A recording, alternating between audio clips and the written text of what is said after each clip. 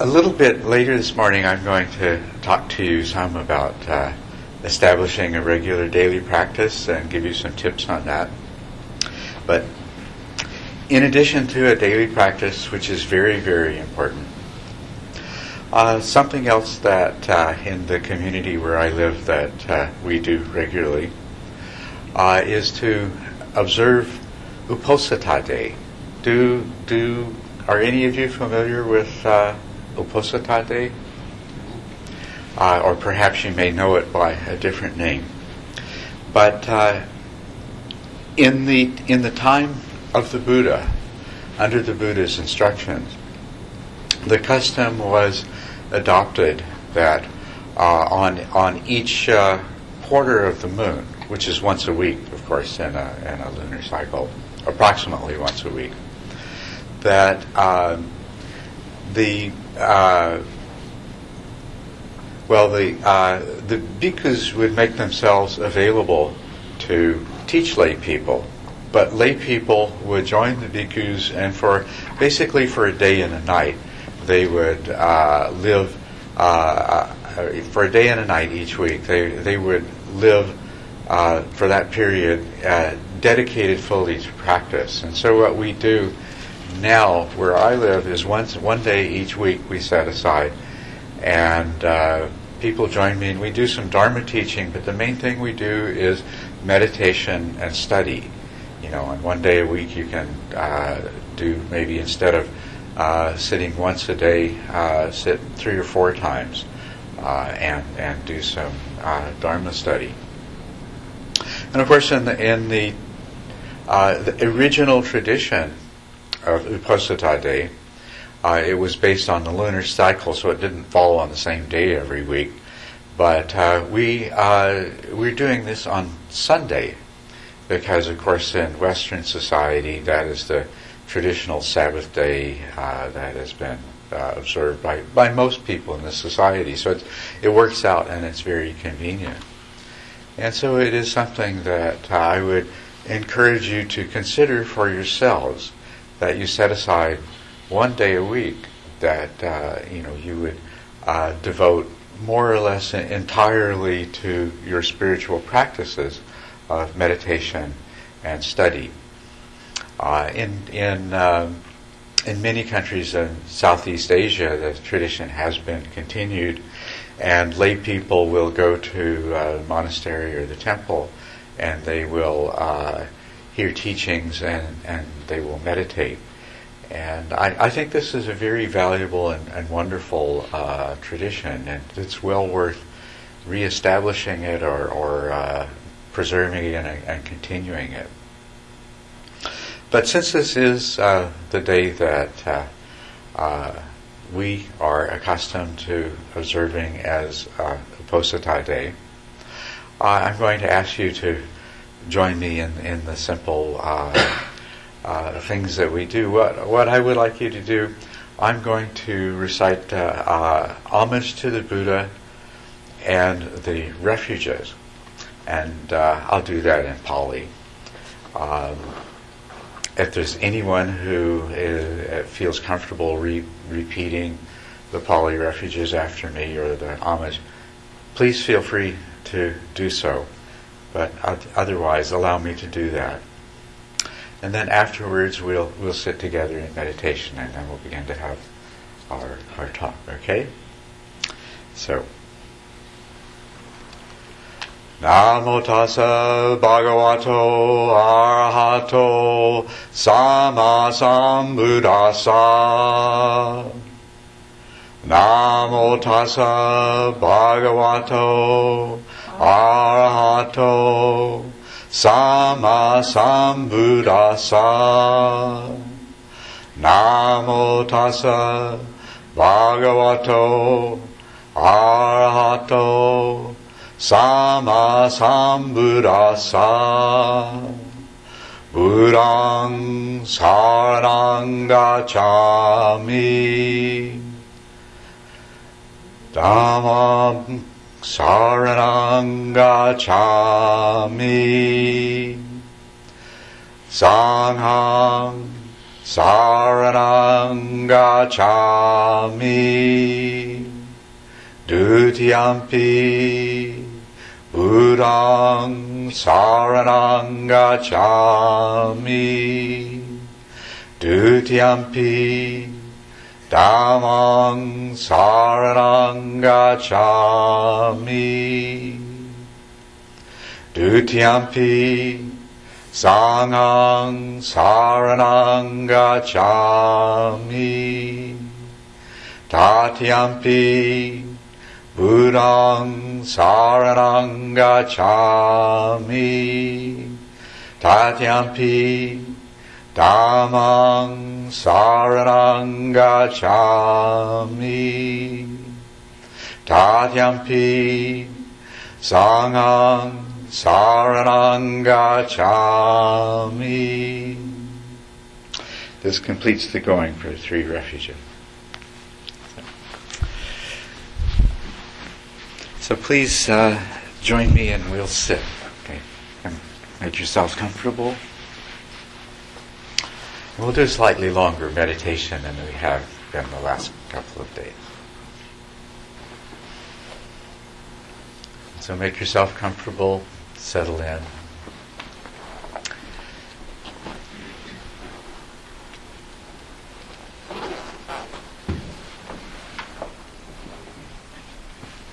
Take a deep breath and relax.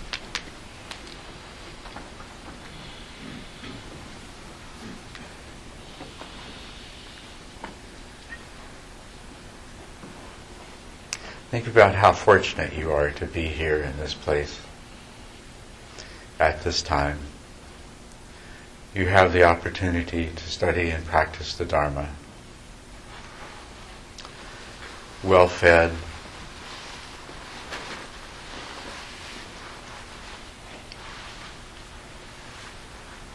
We're very fortunate in the circumstances that we live in. And here you are, sitting in this place, your body relaxed and comfortable.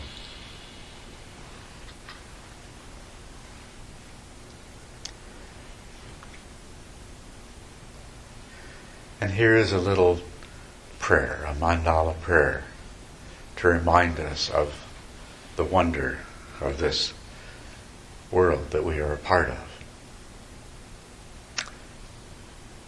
Here is the great earth, filled with the smell of incense,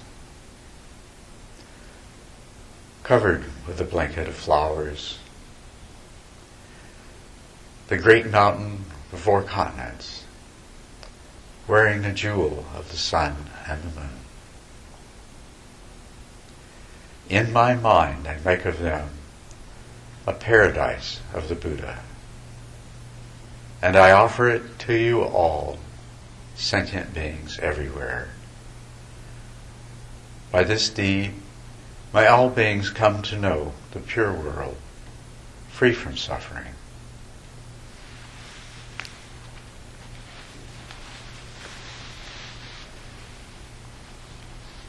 And now, with a sense of joy and happiness in your heart,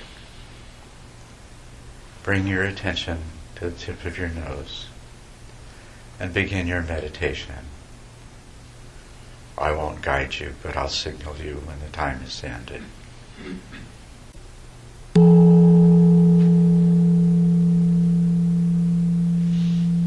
What I've tried to do so far, and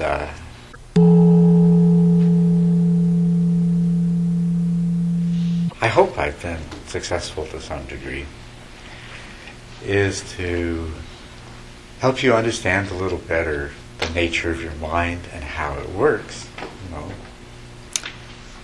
and in doing so to unlock the secrets of how you, by a fairly simple, systematic training of your mind, you can achieve the highest meditative state in a relatively short period of time. So,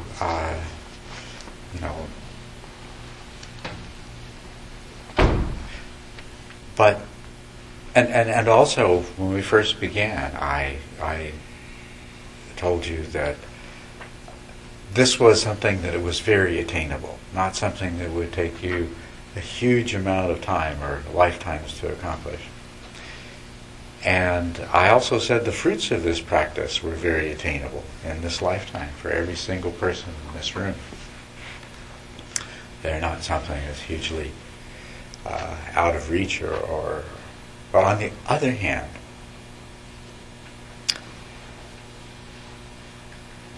to be successful in this meditation practice and to realize the fruits of the practice, it does take an effort, a sustained effort.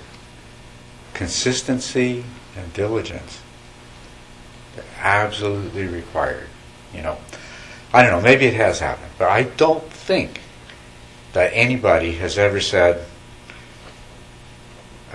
become enlightened or awakened as a result of saying, I think I'll dabble in meditation in my spare time, along with golf and socializing and watching TV. It doesn't happen that way, I don't think. Maybe it does for somebody, but I've never heard it anybody. What seems to be more the pattern is that a person begins to develop this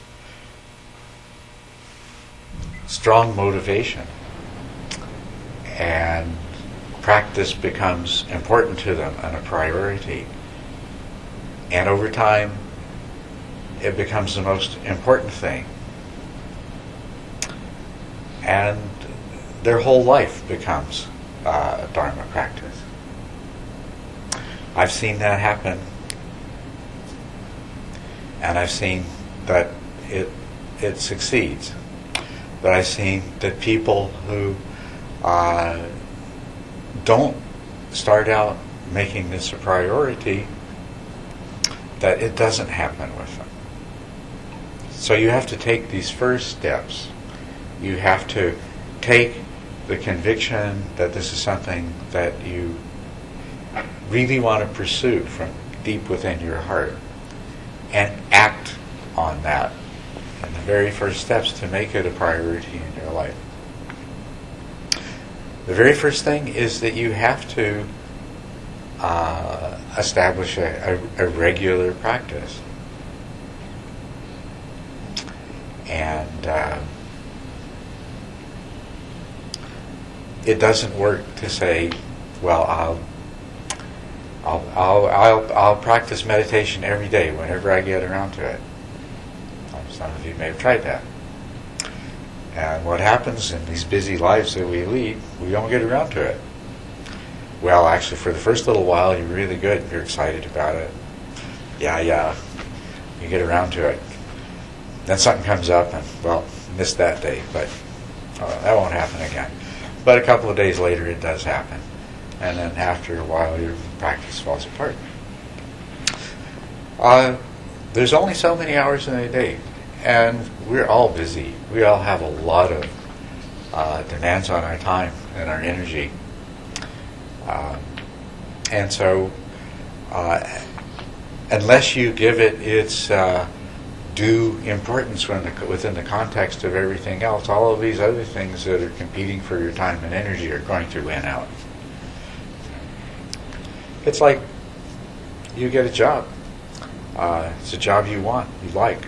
Well, you do what's necessary to make sure that you get there on time and that you have the energy to do the job properly and so forth. And it's the same thing. It's the same thing.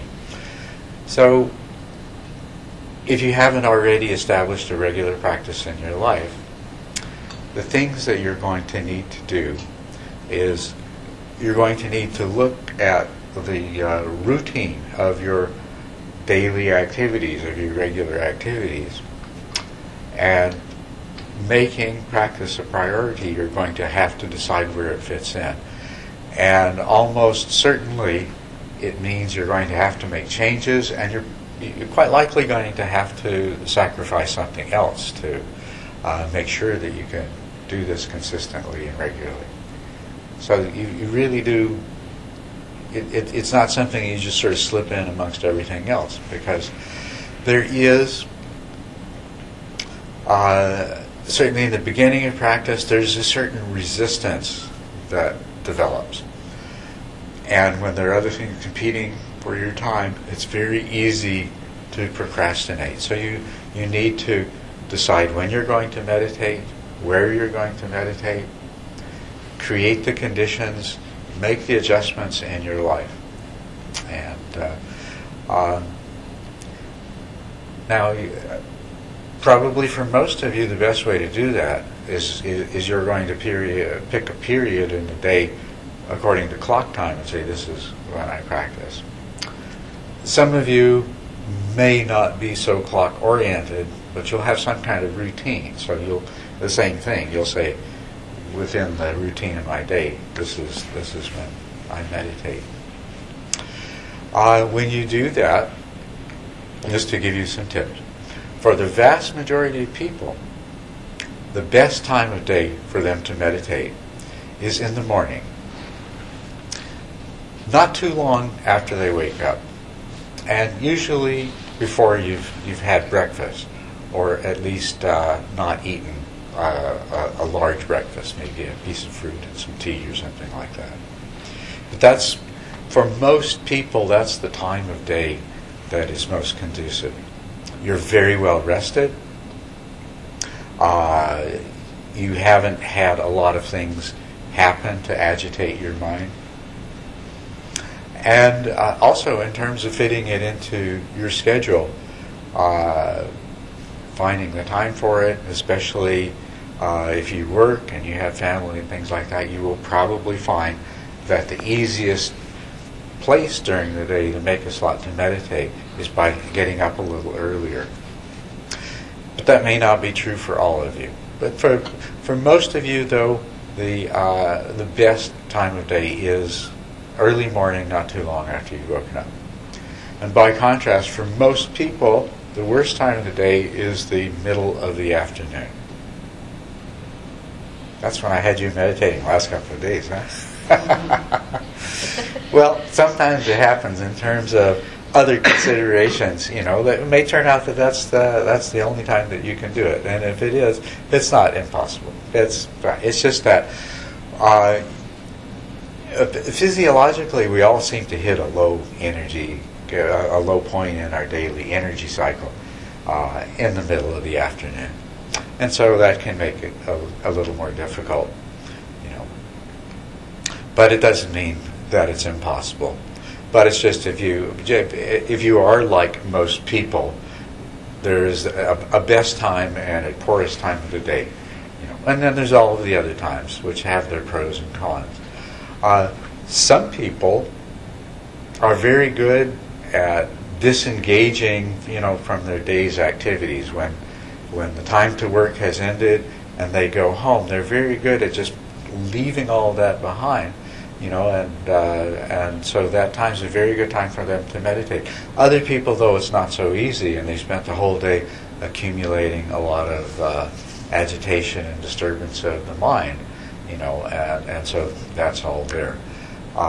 It's something for you to take into consideration, but it's also, as long as you have the options to select one time or another, and you can look at your own tendencies, make some kind of judgment based on that. But it's even that if you have to meditate, if the only time that really works for you to meditate is after you get home from work in the early evening and you do have a lot of agitation in your mind, that's all right. It just means that you'll very quickly get a lot of opportunity to practice dealing with agitation. Just like if the only time that you can meditate is right after lunch, you'll get a lot of opportunity to practice dealing with dullness. And both of these are a good thing. Once you've succeeded in dealing with them and mastered them as problems, it'll be done with forever. And of course, the longer you practice, the more versatile you'll be. More and more, any time of day will work just as well. And more, any kind of circumstance will work just as well. But I suggest you look at your day and you decide when is the best time. And then you do whatever you need to do to make sure that you can always do that. Let people know, I'm not available at that time. No calls, no appointments, I'm not available. I'm doing something else. Which would be the case with other sorts of things, If your job entailed doing something and you were not available a certain part of the day, you would quickly let everyone else know that. And it's the same thing with meditation. Let people know you're not available then. And then a suitable place. And it doesn't need to be completely silent. It doesn't need to be dark. You just do the best that you can, to minimize the external distractions without going overboard. And then make sure that place is comfortable and adequate. If there's a telephone in there, make sure you can unplug it for the time that you're going to meditate. Things like that. Anything that you might personally be psychologically conducive to better practice, do it. Create a little altar, or hang a Buddha image on the wall.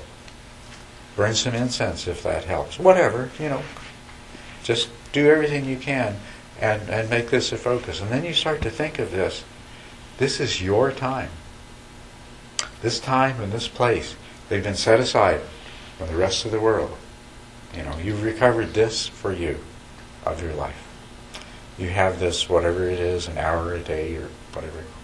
It's entirely for you. And revel in that. And take pleasure and satisfaction in that. And then stick to that practice. So that's the first step, is some kind of regularity. And I would suggest that you do try to set aside one day a week, like this Uposatha day observance, where you dedicate yourself, or a greater part of that day at least, if not all of it, at least a greater part of that, to doing more practice than usual. And that would be very helpful as well.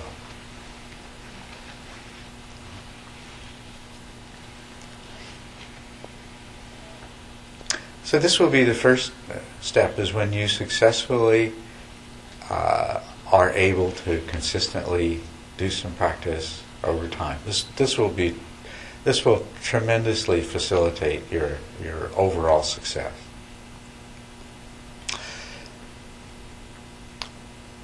And the other thing is that you'll find that you can carry your practice into a lot of other circumstances during the day. If you're doing the meditation on the sensations of the breath, there are many opportunities during the day when you can do that for a few minutes at a time, or for a short period. Depending on your circumstances, sometimes you have to wait in line at the store to check out. You might stand there for 2 or 3 minutes. Well, direct your attention to the sensations of your breath and just practice directing and sustaining your attention. Or maybe your work entails sometimes waiting for a photocopying job to be done. When you're standing there and the machine's chattering away, you don't have to be daydreaming. Take a few minutes, practice, observe your breath. But whatever the situation, so you'll find there are a lot of those times, and they make a difference. They may not seem like a big thing, but they make a difference.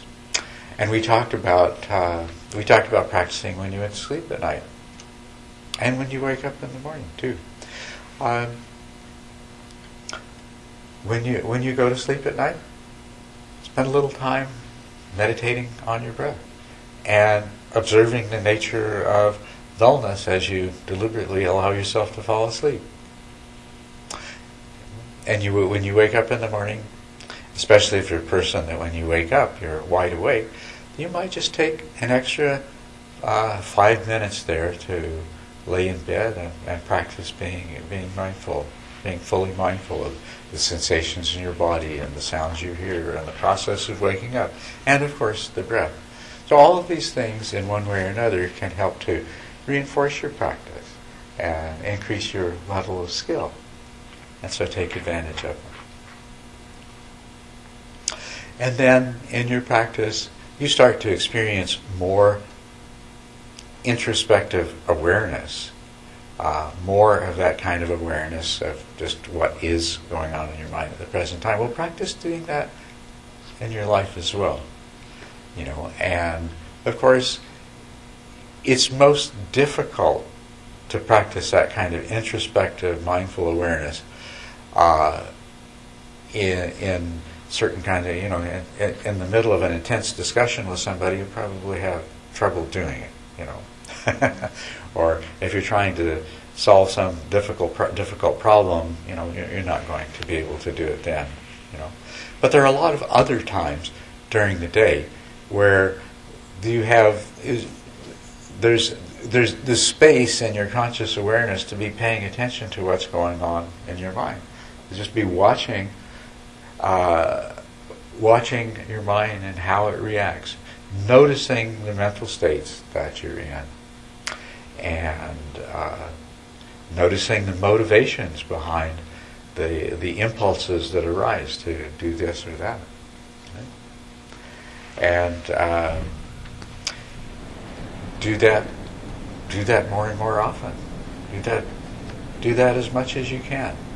And as your skill increases through your practice, there will be more and more situations in which you're able to do that. So that, to some degree, your practice can start to permeate all of your life. And so that time when you go and sit on the cushion, that's when you're able to intensify it. But it doesn't really stop when you get up.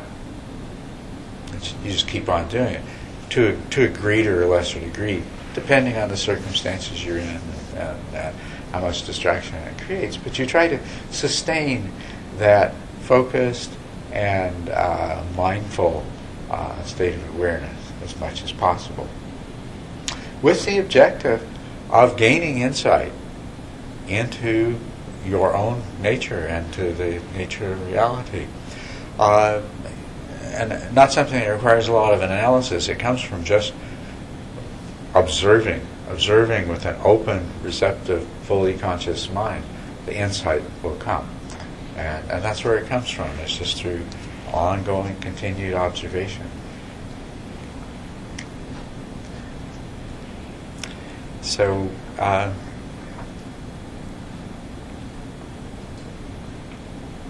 and you'll find your own opportunities to practice in different ways, in different aspects,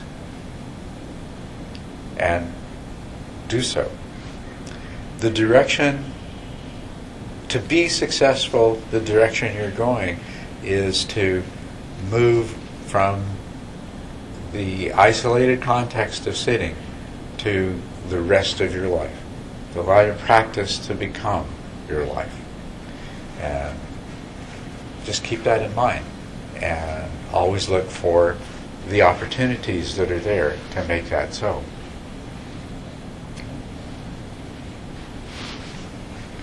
Every situation that you're in provides opportunities. Even the most difficult and trying situations that you're in. It takes more skill in the more difficult situations. That's true. But regard them as opportunities, not as lost opportunities.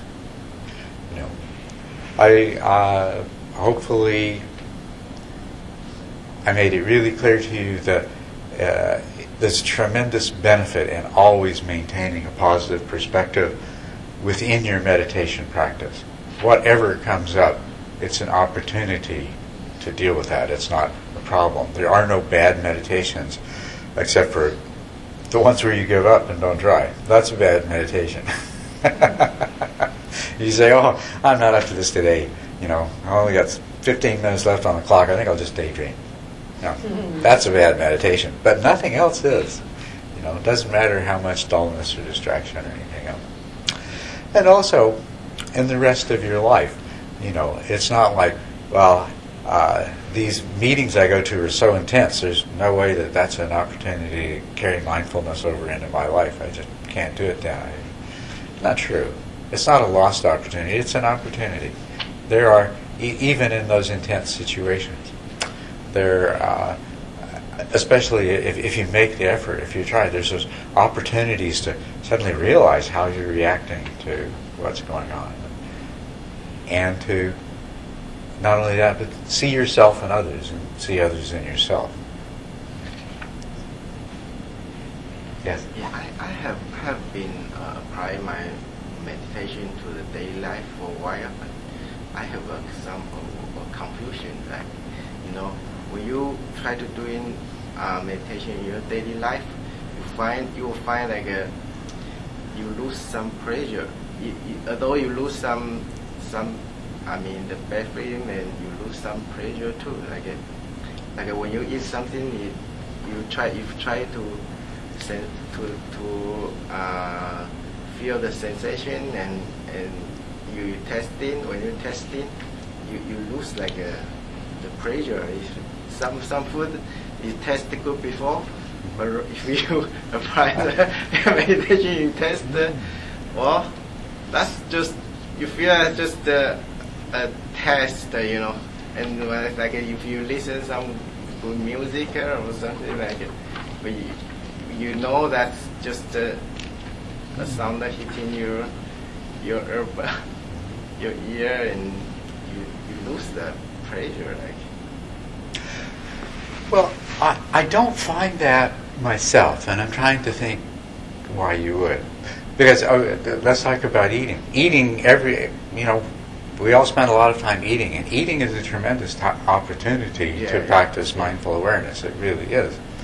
But my experience of being fully mindful of eating is that I have a much greater appreciation for things that, if I'm not mindful, I totally lose them.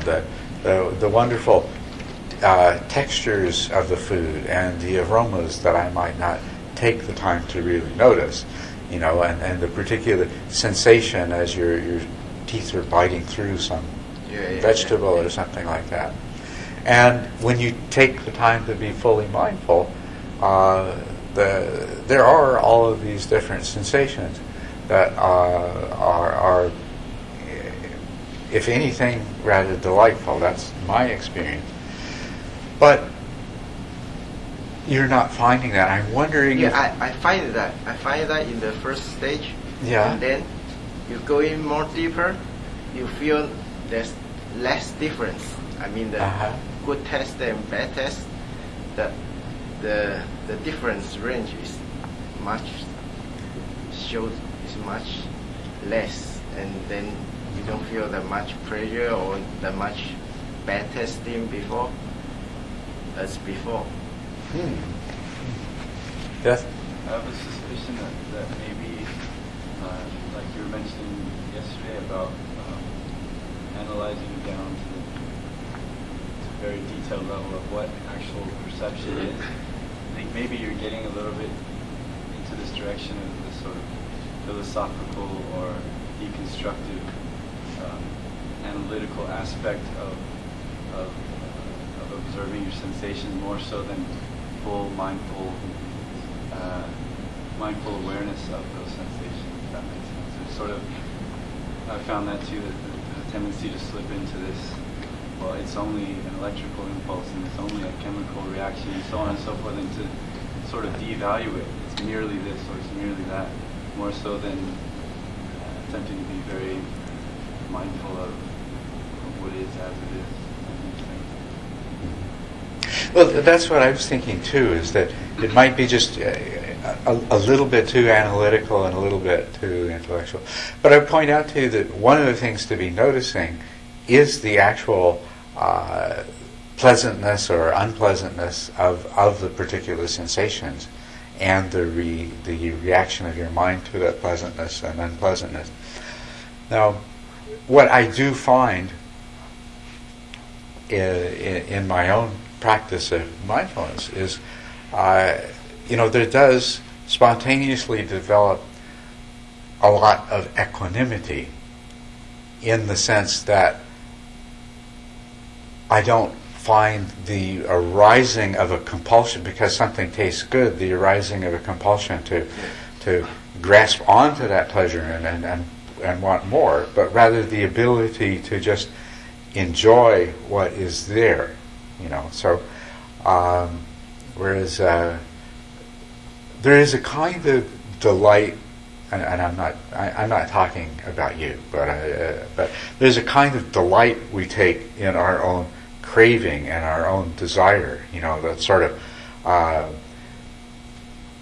you see somebody take a pint of ice cream and it's all gone, and you know that they weren't really, the satisfaction and enjoyment that they had was not coming from the taste of the ice cream so much as the delighting in their own craving, you know.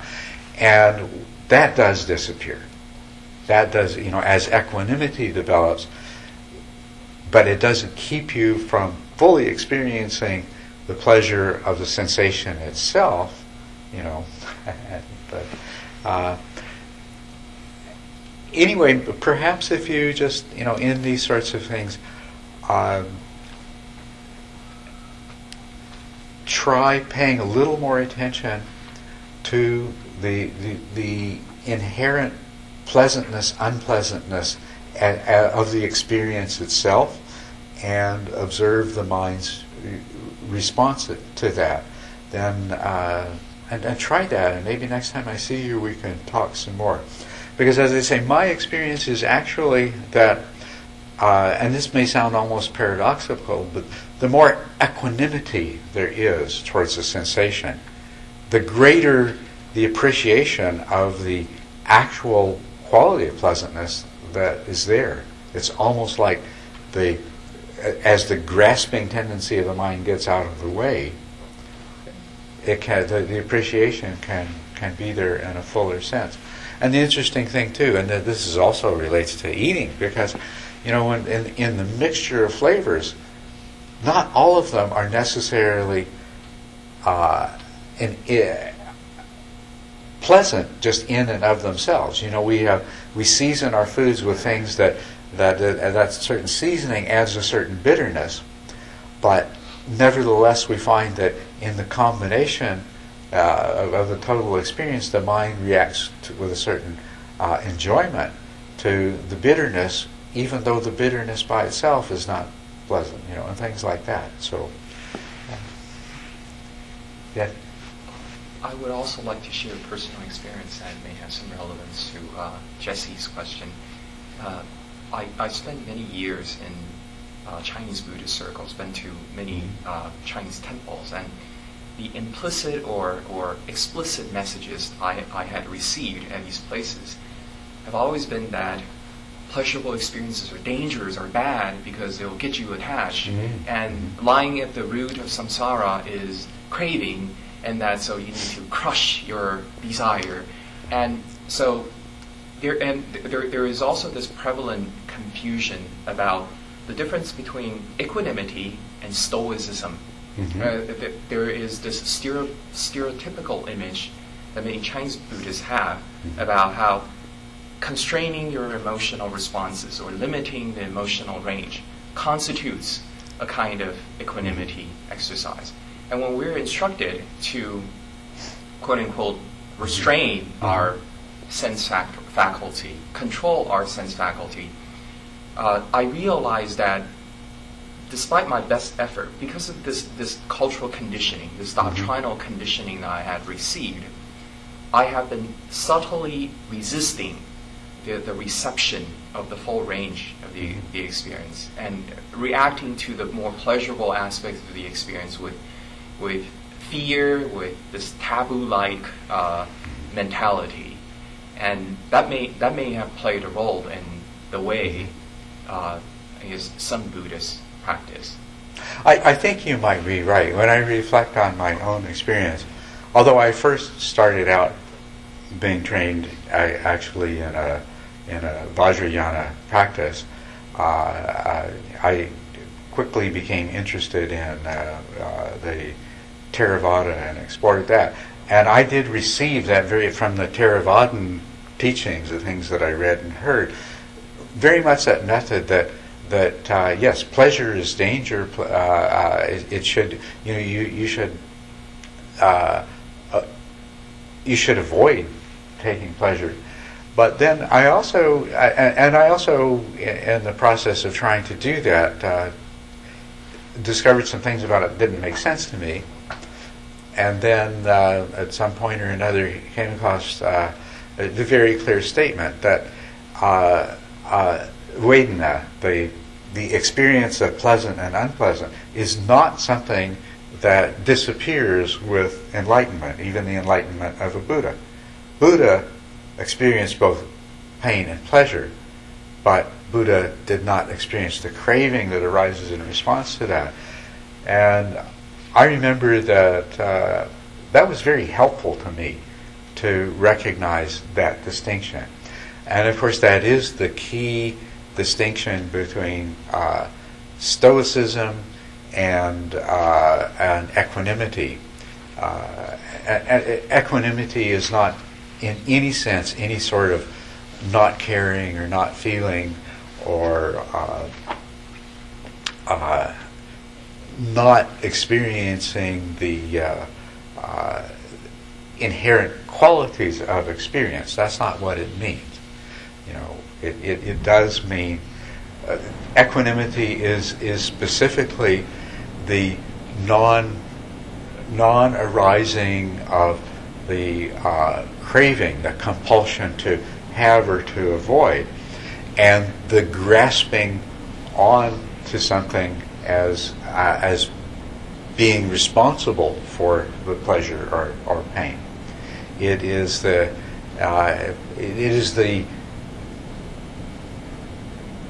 the fullness of experience, but without the mental reactivity. And do you think that perhaps you may be conditioned somewhat by these the things? Williams idea, I already aware of that for a long time, so I didn't fall into this category. I didn't fall into this category. I aware that for a long time. And probably I think it's more close to that what you say is because my deconstruction, I try to get into more detail and into the physical things. Like a batch testing and something, and then go so that I'm not that because I'm afraid of pressure or something. Because it's not only the pressure, the bad testing also feel less in the both end. Yes. So that's I think probably I analysis too deep into the physical things. That would make sense. Yes. Well, that's good. I'm glad that this little discussion was helpful to you in pointing that out. And so then the answer would be to, in the process of your mindful awareness, be more mindful of the qualities of the experience itself and of the mind's reaction to it. Okay. Good. Yeah. Yes. I have a question. Do you suggest to be mostly vegetarian to do meditation? Just to be mostly vegetarian? Mostly vegetarian?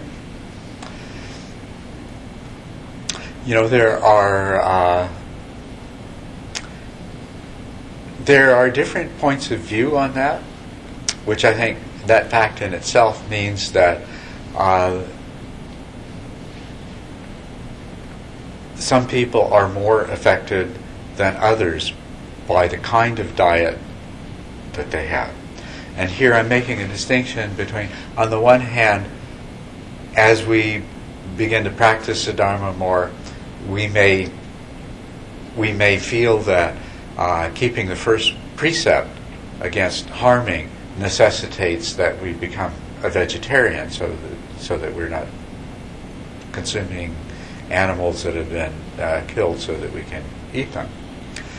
But distinguishing that for just a question, and it's not just vegetarianism versus eating different kinds of flesh, but also some people say that when you meditate you shouldn't eat onions and garlic, or you shouldn't eat certain kind of spices and things like this. There's many different views on that. And what I would say is individual people are far more affected by these kinds of things than others. And so what you should do in terms of concerns like that is to try it out for yourself and make your own determination.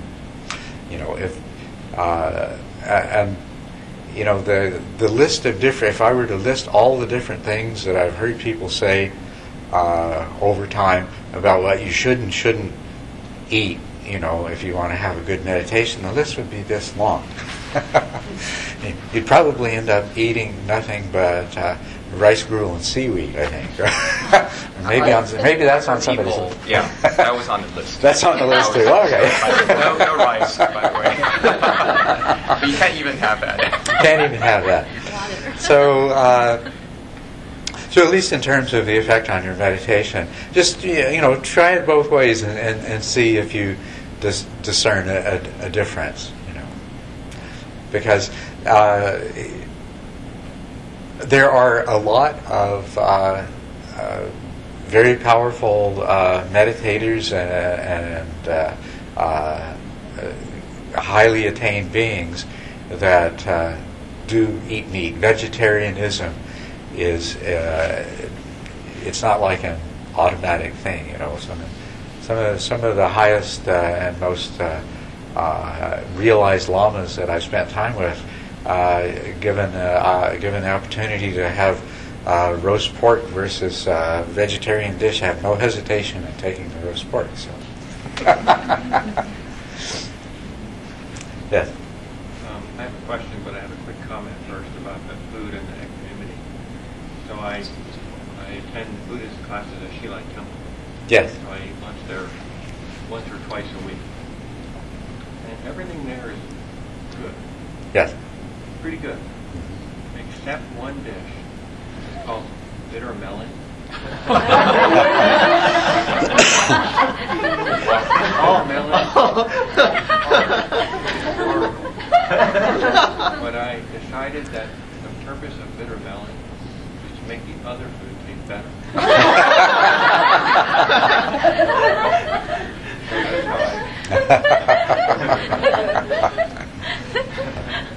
But now my question. Yes. It's about meditating before bed. Yes. Okay. So regular practice would be for me to meditate in the morning, like you said. Yes. That's a given. But I'm not a great sleeper. I mean, I look for things that help me sleep. And so my normal practice would be to, before bed, sit on my mat and do some kind of short meditation session until I just feel drowsy. And then I kind of go off to bed versus lying in my bed and focusing on my breathing and watch the dullness happen. Is that kind of harmful? Because would that associate giving up and getting drowsy with the mat? Am I better off just going straight to bed and doing it there? There is the risk of that. It's a possibility that you will establish an association in your mind of meditating with going to sleep. But it doesn't necessarily have to happen. So much depends upon the conscious formulation of intention, the determination that you make. And I do encourage people to meditate before they go to sleep. But if they have a very clear conscious awareness that this is not the same practice that they're doing when they're sitting on the cushion, it doesn't seem to create that kind of problem. But what I usually do, some people say, well, the only time of day that I can meditate is in the evening before I go to bed. And sometimes I'm tired, but that's the only time that I can do it. What I encourage them to do then is to not do that meditation in their bedroom. Do it somewhere else. As much as possible, condition their mind that even though this meditation is happening just before bedtime, it is not a time for the mind to go into dullness and to sleepiness. So where the danger comes with what you're doing is the intention is to help yourself go to sleep. And so the possibility is you may create that kind of conditioning. So what to do is to make sure that you don't sit on the same cushion in the same place that you usually do when you're trying to have normal meditation. Create the cues for your mind that identify this as a different context. And that should be enough. I will mention to you, though, that for many people who have difficulty going to sleep, it's often because they have difficulty shutting down the mind's thinking activities. And if that's the case with you, meditating on bodily sensations while you're in bed, you might find that is very helpful. And the longer you do that, you might find it becomes very easy. You go to bed, you put your full awareness into the sensations in your body, and you just observe those sensations, and the thinking process quiets down, and you go right to sleep. So not here, but just the whole body. Yeah, just your whole body. Just a gentle, partly scanning different areas, and partly just expansive awareness, so you're aware of the whole body. You missed out on our outdoor sleeping meditation last night, which many people find it very conducive to quick snoring. 10 minutes into our session, you're snoring or coming from different corners. Yeah. Great. Yes. I have a question about sleeping. Since I've been living in this mountain up there, I feel like I don't even want to sleep sometimes. I like being up and always, I don't know, I sleep like 4 or 5 hours, and I feel like I'm done. I feel very, I'm never tired like that. And it just happened when I moved into these hills up there where I live. You can feel this energy over there. When I live in LA, 8 hours were not enough. I started having to wake up early. So I can come from, I wake up, I go to work at 2 o'clock to 8 o'clock. So I can sleep until 10 o'clock in the morning.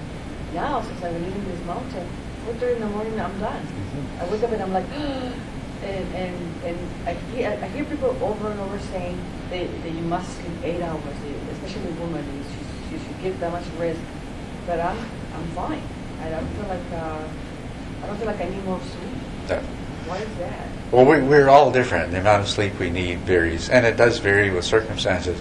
I mean, I can't tell you why you need less sleep living where you do now compared to LA. I don't know the answer to that, but it's not the case that everybody always needs the same amount of sleep.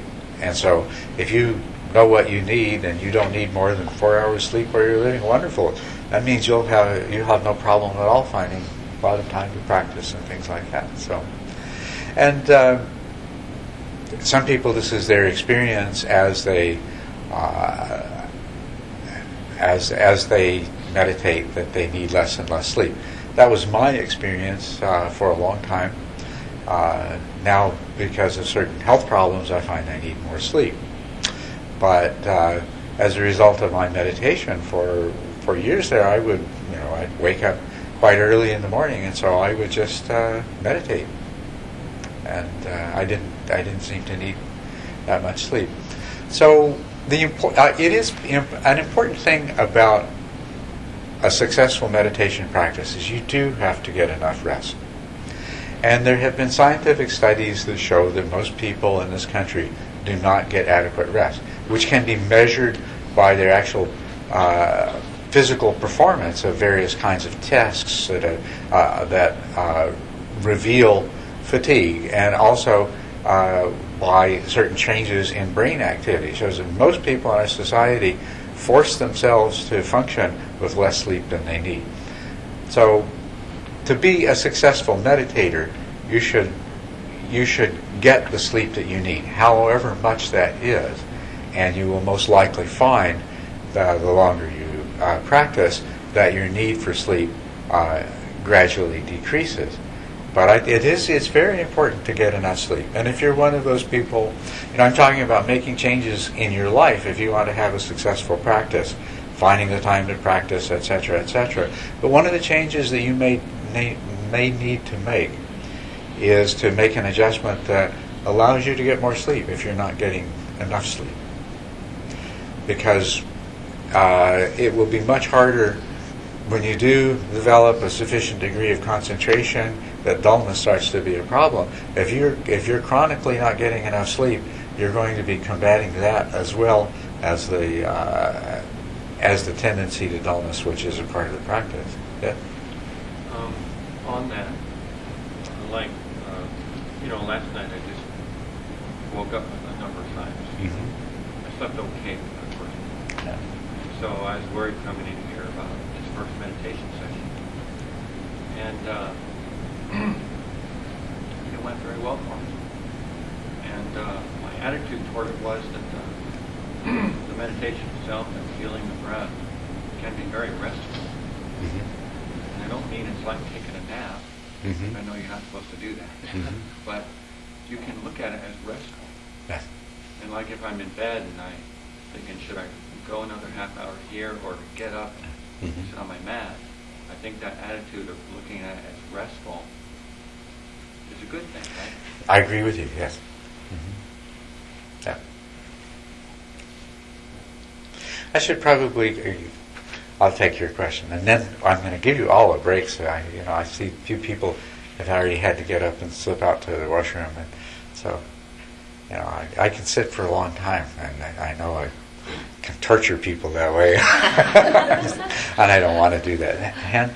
Yeah, can you talk a little bit about analytical meditation? You mentioned about yesterday, which Mm-hmm. you separate regular meditation from analytical meditation.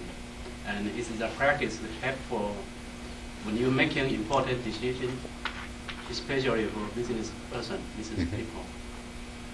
You can use analytical meditation in many different ways, including these sort of life decisions that you have to make.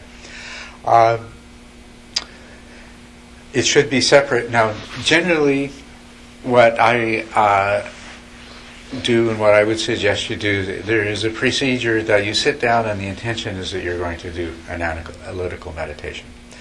You might take 5 minutes or so of breath meditation to calm and focus your mind, just to get yourself into that focused and clear state, and then you let go of that.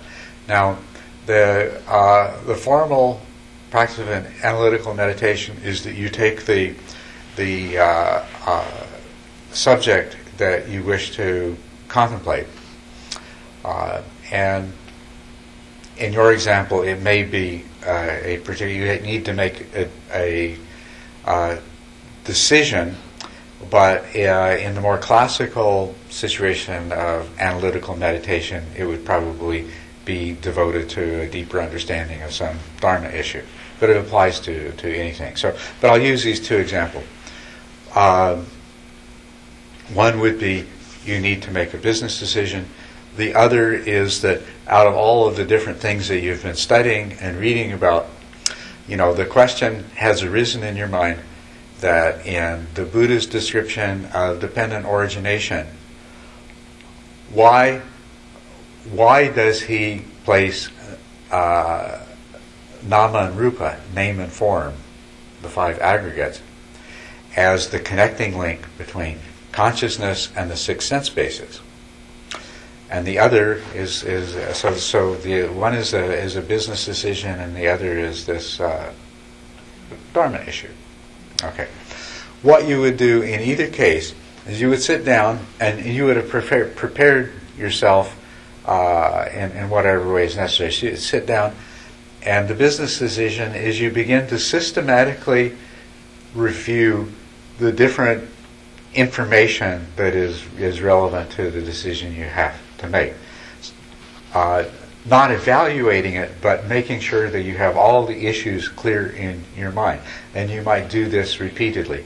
On the other hand, with the Dharma issue, there may be, you may take a paragraph that you read by an author that addresses this particular, and you may recollect in your mind exactly what he said. In either case, what you do is non-judgmentally, you keep reviewing this information until some aspect of it presents itself to you, speaks to you, so to speak. the analogy that's used in this, imagine you had a ball of thread which you wish to untangle. Then you would turn it and you would examine it until you discovered an end that was coming out, that you could begin the process. Or another analogy that is used is, imagine there is this building and it contains this wish-fulfilling gem which you wish to have. You would proceed to circumambulate the building and investigate, discover where the way is into it. And when you found the opening, you would proceed. So you review the information until something presents itself as the opening. And then you take that like the end of the thread and you begin to analytically pursue it and see where it takes you. And the assumption here is that you have developed a degree of concentration so that your mind's not going off to a lot of other things. If your mind doesn't go off to a lot of other things and stays on track, what you'll find is very quickly some things will begin to emerge from this analytical process in the form of conclusions or understandings or insights. I mean, this is in the ideal situation. And when that happens, and when you feel satisfied that something has emerged that has a significance to you, then the next stage is to take that and review the process by which it was arrived at so that it's firmly established in your mind. And then hold that conclusion that's now firmly established in your mind, and the path, the analytical path leading to it, is firmly established in it. So just hold that in your awareness and meditate on it and see if it sustains its meaning and significance. So this would be a 4-stage process of analytical meditation. With your Dharma problem, it would be the same thing. You pursue it, certain conclusions emerge, you review the process that led you to those conclusions so that it's clear, and then you just hold those conclusions in awareness and see if basically what you're doing is you're allowing the deeper processes of your mind by holding it there to see if there's any conflicts or anything else that arise associated with that. Sometimes what happens in analytical meditation is you don't come to the point of clear conclusions arising in the meditation. And so you stop and you go do something else. But then, at some time later, those conclusions may still emerge. Once you have set your mind to the task of analysis, it doesn't necessarily stop just when you get up and go do something else. But that is the formal process of analytical meditation. So let's take a break. Go to the washroom, stretch your legs, things like that.